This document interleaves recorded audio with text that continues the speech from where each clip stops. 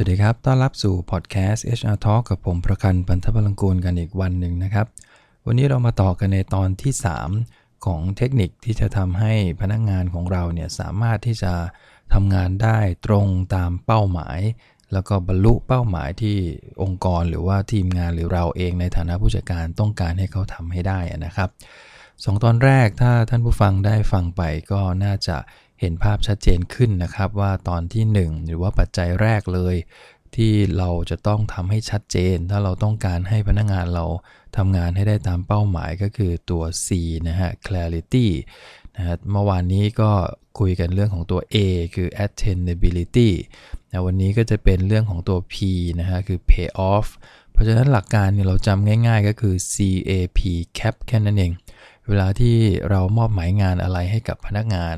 ก็หมั่นพยายามนึกถึงคำว่า cap นะฮะก็คือ CAP เนี่ยเพื่อจะได้ทำให้เรามั่นใจได้ว่าพนักงานของเราเนี่ยพร้อมที่จะทำงานให้กับเราได้แล้วก็สามารถที่จะบรรลุเป้าหมายที่เราต้องการได้นั่นเองนะครับหลังจากที่เราคุยเป้าหมายด้วยความชัดเจนเรียบร้อยนะฮะเราวิเคราะห์พนักงานไปแล้วว่าเขามีความสามารถที่จะ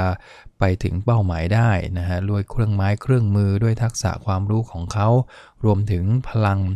energy ต่างๆที่เขามีอยู่นะครับตัวที่3วันนี้ก็คือเรื่องของ pay off ตัวพนักงานเองเนี่ยเขาจะทำได้หรืออยากทำไม่อยากทำตามเป้าหมายที่เรากำหนดเนี่ยตัวหนึ่งที่สำคัญก็คือเขาจะต้องรู้สึกว่าเวลาเขาลงทุนทำไปแล้วเนี่ยมันคุ้มค่าเหนื่อยไหม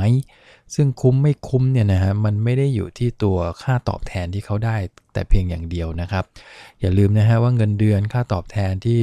เขาได้รับทุกเดือนเนี่ยมันกลายเป็นกึ่ง default ไปแล้วก็คือเขาได้รับโดยปริยาย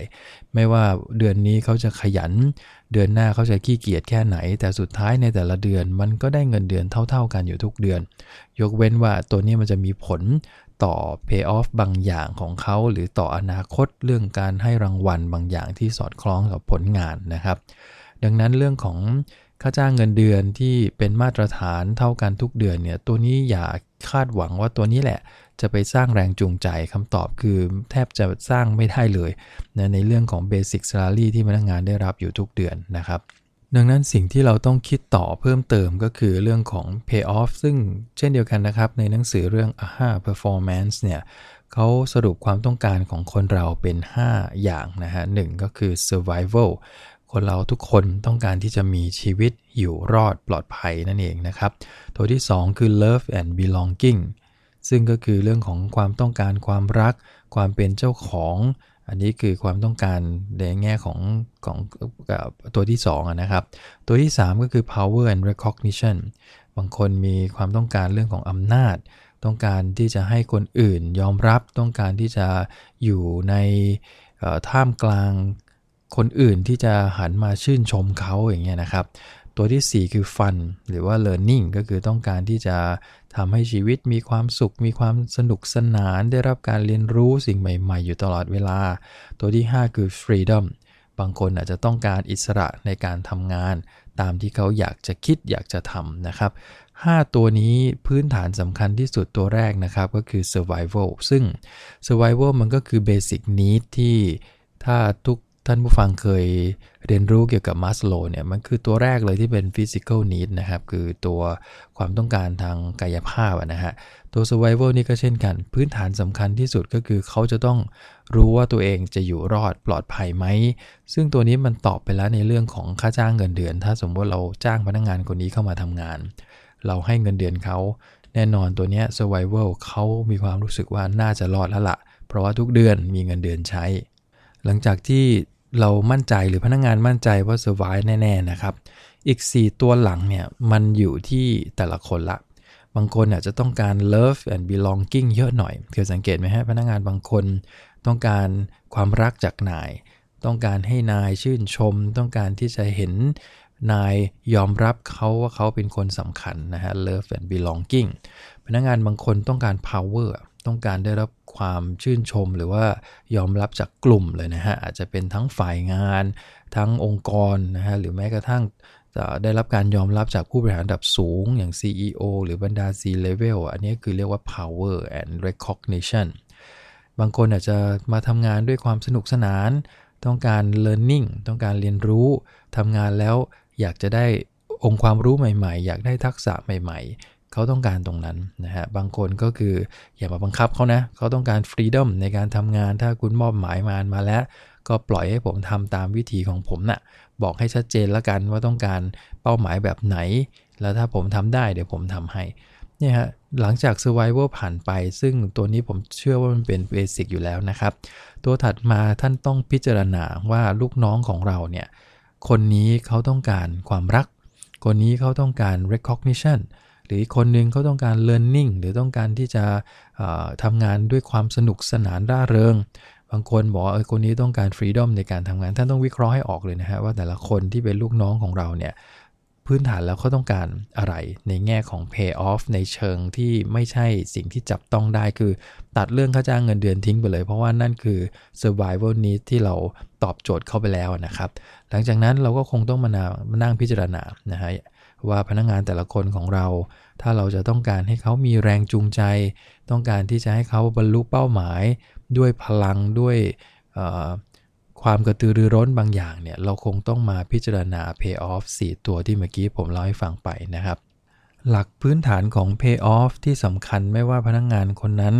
จะต้องการแรงจูงใจในด้านไหนก็แล้วแต่นะครับหลักที่สำคัญที่สุดคือต้องอย่าใช้การบังคับหรือขู่ให้พนักงานทำให้ได้ตามเป้าการใช้การบังคับหรือขู่เข็นเนี่ยไม่มีทางได้ผลลัพธ์ตามเป้าหมายในระยะยาวระยะสั้นบางทียังยากเลยนะครับเพราะพนักงานบางคนเขาไม่ชอบจริงให้พนักงานมาขู่ว่าถ้าคุณทำไม่ได้ตามเป้าตามนี้นะก็จะได้เห็นดีกันหรือถ้าไม่ได้เป้าคุณก็ต้องพิจารณาตัวเองแล้วนะเคสอย่างนี้มันเป็นการพูดข่มขู่ซึ่งมันไม่ได้สร้างแรงจูงใจที่ดีนะฮะบางครั้งพนักงานอยากทำงานให้ตามเป้าแต่เจอคำพูดแบบนี้ของนายไปก็หมดพลังไปก็มีเยอะนะครับเพราะฉะนั้นถ้าเรา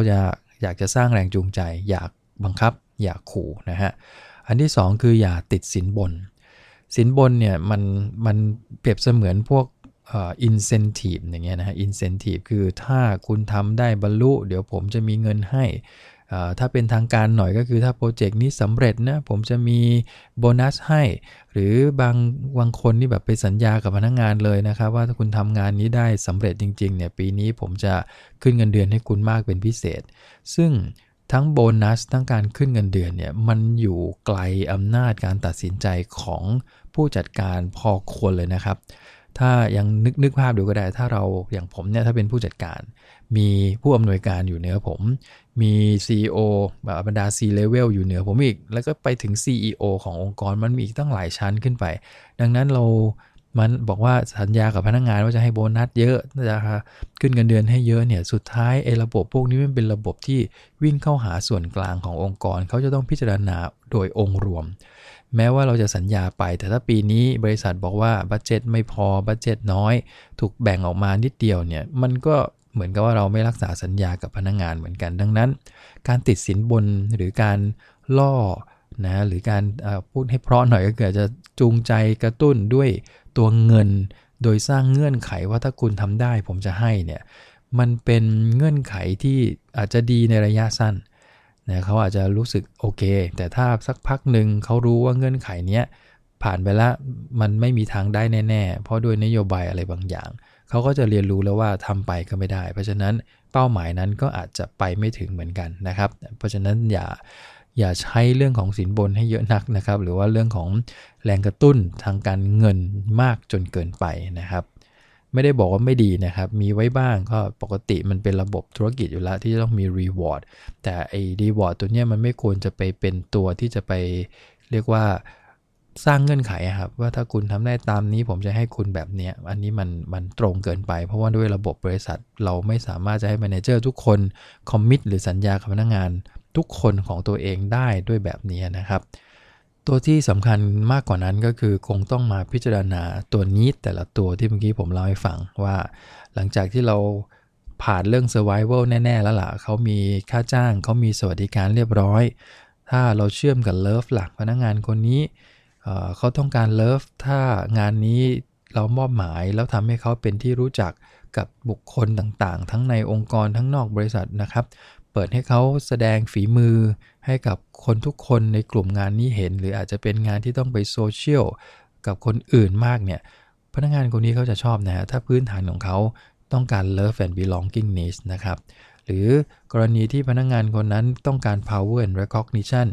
เราก็อาจจะคุยกับเขาว่าผลงานชิ้นนี้มันทำให้คุณมีโอกาสในการเป็นผู้จัดการโครงการได้เองเลยนะมันทำให้คุณมีโอกาสฉายแววแห่งความเป็น talent ถ้าคุณทำได้ตามเป้าหมายเนี่ยผมรับรองเลยว่าCEO แล้วก็แม้กระทั่งผมเองเนี่ยจะเห็นภาพศักยภาพเห็นศักยภาพในตัวคุณมากขึ้นแล้วก็พร้อมที่จะเลื่อนตำแหน่งสูงขึ้นไปอันนี้ก็เป็น power and recognition หรือกรณีพนักงานต้องการ learning อันนี้จะไม่ยากนะครับบอกว่าด้วยโครงการนี้ด้วยเป้าหมายนี้ถ้าคุณทำตามเป้าหมายเนี้ยสิ่งที่คุณจะได้ก็คือได้ทักษะใหม่นะได้เรียนรู้สิ่งใหม่ๆความรู้องค์ความรู้บางอย่างที่คุณไม่เคยรู้เนี่ยคุณจะรับรู้แล้วก็เรียนรู้ได้ในโครงการที่เราจะมอบหมายให้คุณทำเนี่ยอันนี้เป็นต้นนะครับดังนั้นสิ่งที่อยากจะย้ำอีกครั้งหนึ่งก็คือผู้จัดการทุกคนนะครับคงต้องเรียนรู้ให้เข้าใจถึง needs ของลูกน้องตัวเองอย่างน้อยให้เห็นภาพว่าลูกน้องตัวเองเนี่ยมุ่งเน้นไปทางไหนเราจากประสบการณ์ของผมเองเนี่ยมันมองไม่ยากนะฮะอย่างที่เคยเจอมาเนี่ยลูกน้องบางคนชัดมากนะครับเขาต้องการความใส่ใจจากนายเวลาที่เราไปไหนมาไหนถ้าเราไม่ชวนเขาหรือไม่คุยกับเขาเนี่ยมันจะเกิดความรู้สึกอึมครึมมากว่าเด็กคนนี้เขาจะต้องการให้นายเข้าหาแต่บางคนเขาบอกว่าไม่ต้องเข้าหาผมเยอะขนาดนั้น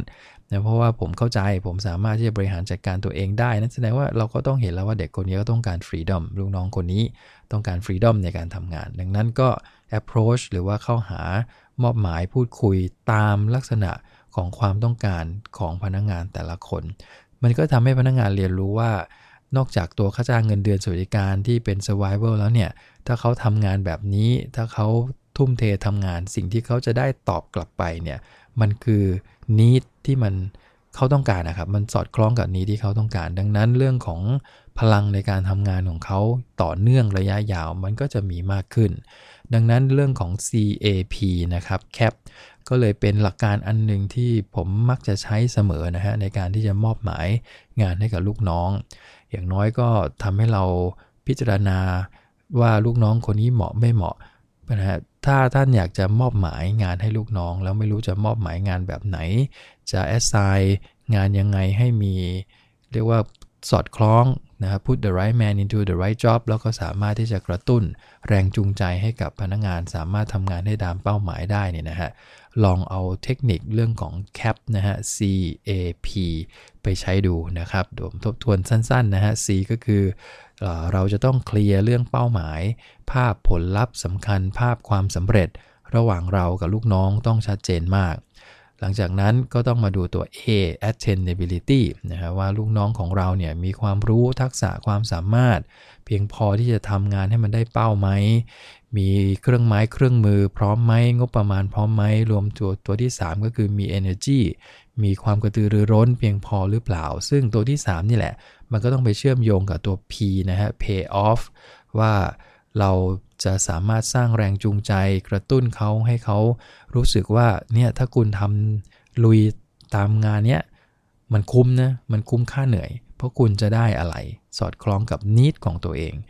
นี่คือ CAP นะครับเป็นเทคนิคง่ายๆในการที่จะมอบหมายงานให้กับพนักงานนะครับวันนี้ก็ครบ3ตอนเรียบร้อยนะครับหวังว่าพอดแคสต์ใน3ตอนนี้